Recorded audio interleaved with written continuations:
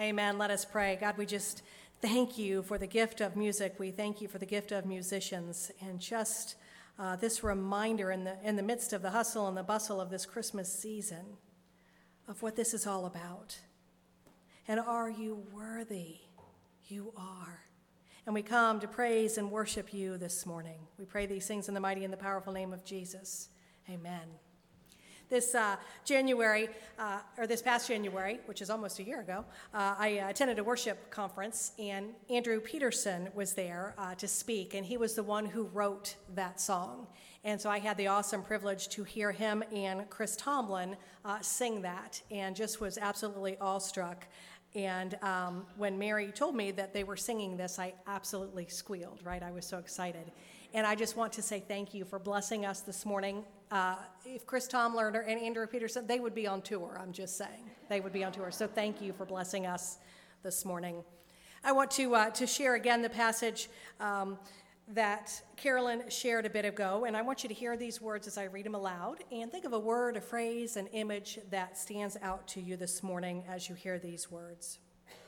In those days, a decree went out from the Emperor Augustus to all the world that they should all be registered. This was the first registration and was taken while Quirinius was governor of Syria. All went to their own towns to be registered.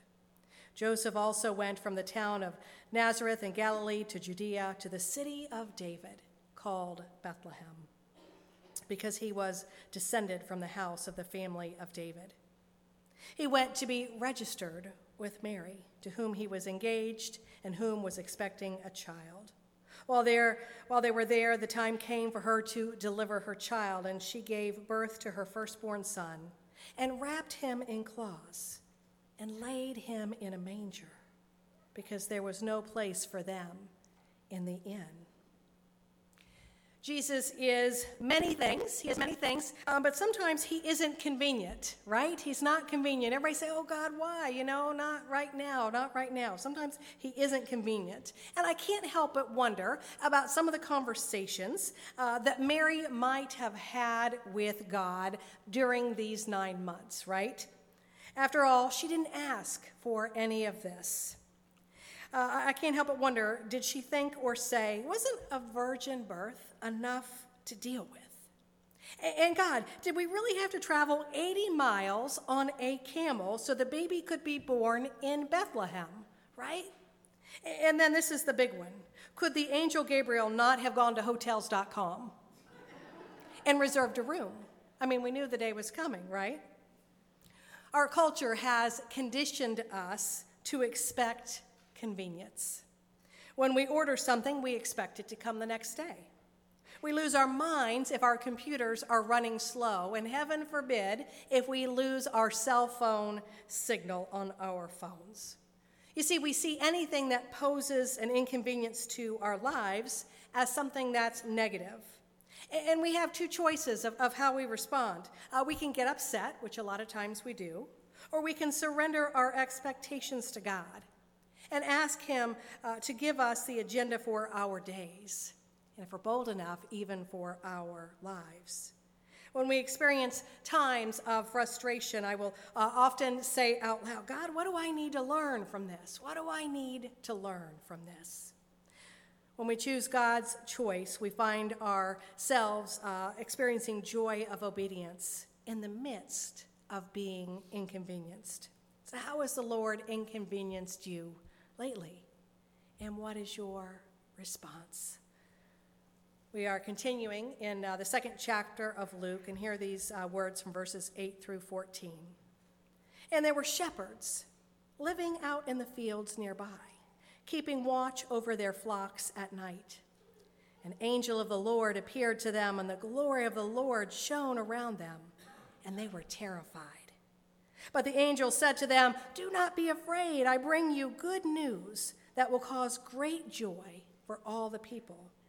Today, in the town of David, a Savior has been born to you. He is the Messiah, the Lord. This will be a sign to you. You will find a baby wrapped in cloths and lying in a manger. Suddenly, a great company of heavenly hosts appeared with the angel, praising God, saying, "Glory to God in the heavens, in the highest heaven, and on earth peace to those whom his favor rests." We have two different situations that are going on at the same time. Mary has gone into labor, and her child is born, right? While the shepherds are out in the fields. Both normal women give birth every day, and every day the shepherds, they were out in their fields tending to their flock. But this day was different. It was different.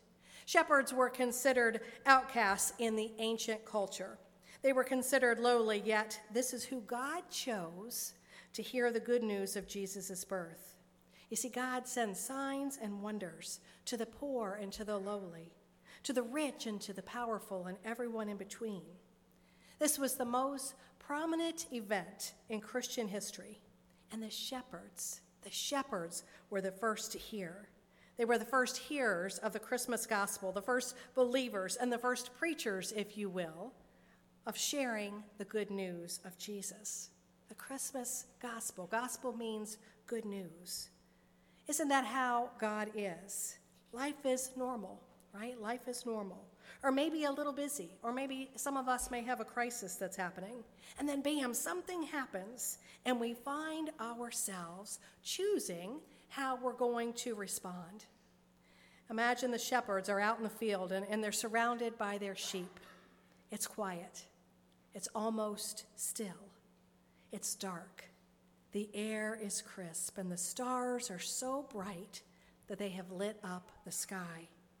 And then all of a sudden, an angel appears, and the shepherds were scared. You can imagine you're out in your open field, and it's just you and your sheep and a few other shepherds, and then this angel shows up. It had to be spectacular and scary all at the same time. Clearly, they were shook, and the angel said, "Don't be afraid, don't be afraid. Trust me, trust me." For some of us here, this has been a difficult year. And for some of us here, the holidays have been hard. They've been hard. In those moments and in this season of life when we're afraid, God says to us, "Don't be afraid. Trust me." Emmanuel, God with us and God for us. I want to share a quote with you from Brené Brown. She says, "Owning our own story can be hard, but not nearly as difficult as spending our lives running from it. Embracing our vulnerabilities is risky, but not nearly as dangerous as giving up on love and belonging and joy. The experiences that make us the most vulnerable. Only when we are brave enough to explore the darkness will we discover the infinite power of our light." Signs and wonders. God sent an angel to the shepherds to tell them the good news. God's glory shone all around them. And we recount the story of the wise men. They saw his star in the sky, and they came from near and far to worship him. And the most glorious sign of all, a baby lying in a manger. Look for these signs and marvel and wonder. God's manifest presence shone all around them, his Shekinah glory. We read passages and think to ourselves, this is history as believers and followers of Jesus. But what about today? What about today? Does God still make his manifest presence known through signs and wonders? He absolutely does. There's a great awakening to his marvelous light. We just need to look around and open our spiritual eyes to see him in our midst, in our circumstances, in those he places in our lives, the miracles around us, in the supernatural healings, and through the revealing of himself through his written word. Learn to light a candle in the darkest moments of your life for yourself and for others. Be the light that others can see, the light of Jesus.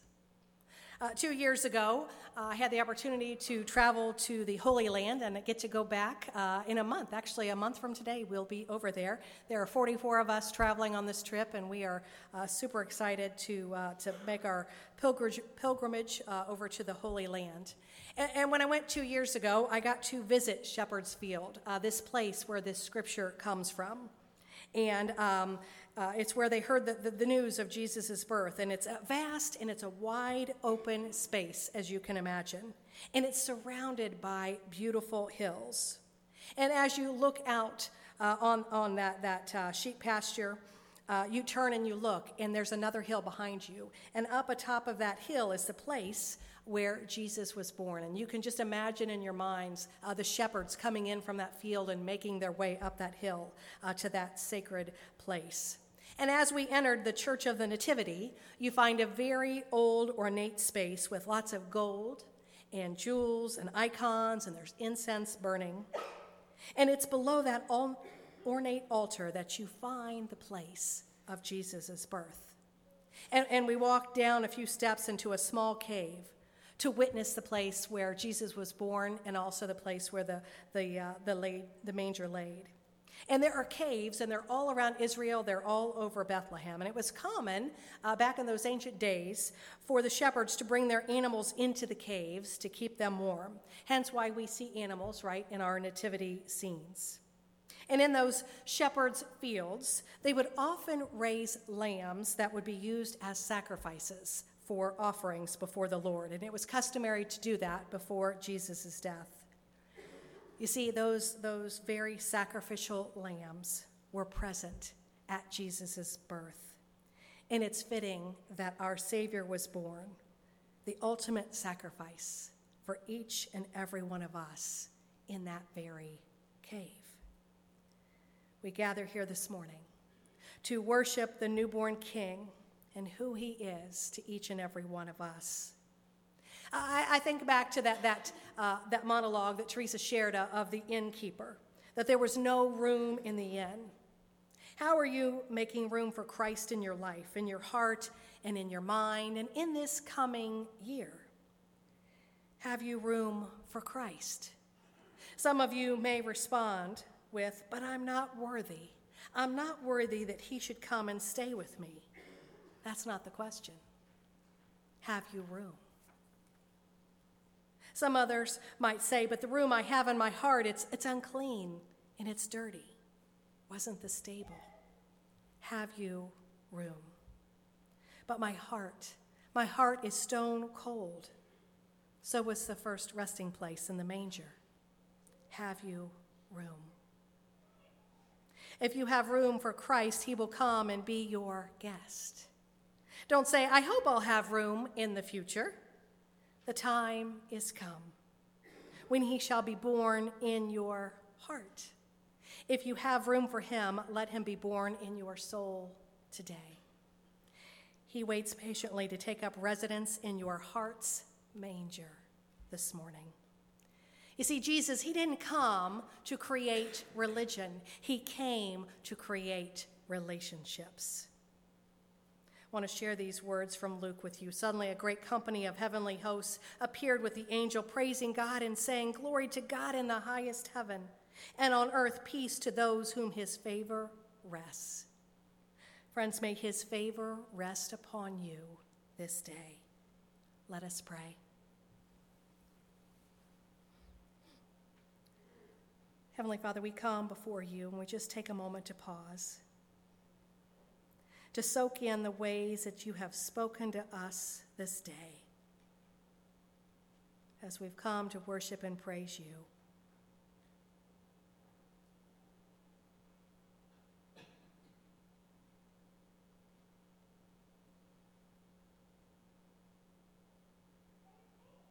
God, we thank you that the light is coming.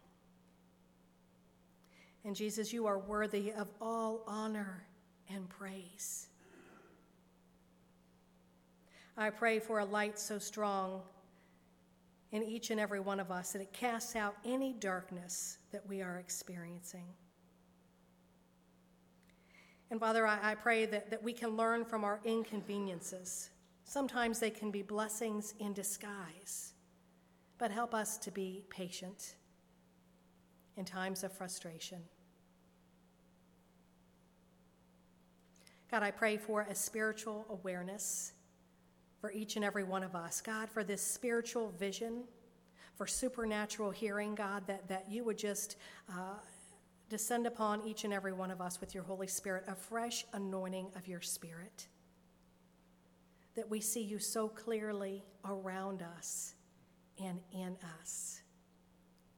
And I pray, God, that we would make room for you, make room for you, make room for Jesus in our hearts and in our minds and in our souls. God, that it would be a North Star for each and every one of us.